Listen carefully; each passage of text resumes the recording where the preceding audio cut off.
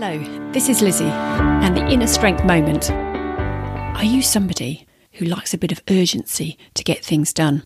When I listen to people in the work that I do, there are two kind of schools of what people like. There are people who like to get things done and have a bit of capacity before they want to release it or before the time in their mind they want to get it out. And then you have those people who feel, no, I've got an hour, it needs to be out in an hour, let's get on with it because it's really focused. But the thing is, actually when I listen to these people, the reality is today we don't have the capacity of time, and it's only barriers that we put in front of us that stops us doing what we want to do. So a sense of urgency is a real gift, because if I said to you, may I invite you to select one thing that you'd like to do for yourself, perhaps make a list of what you want to achieve in 2021, there's a kind of a sigh that happens thinking, oh, I haven't got time for that. But if I said, grab a pen and a notebook, you've got an hour, half an hour, whatever time you've got to squeeze in, just write all the things you'd like to do. No thinking, no boundaries.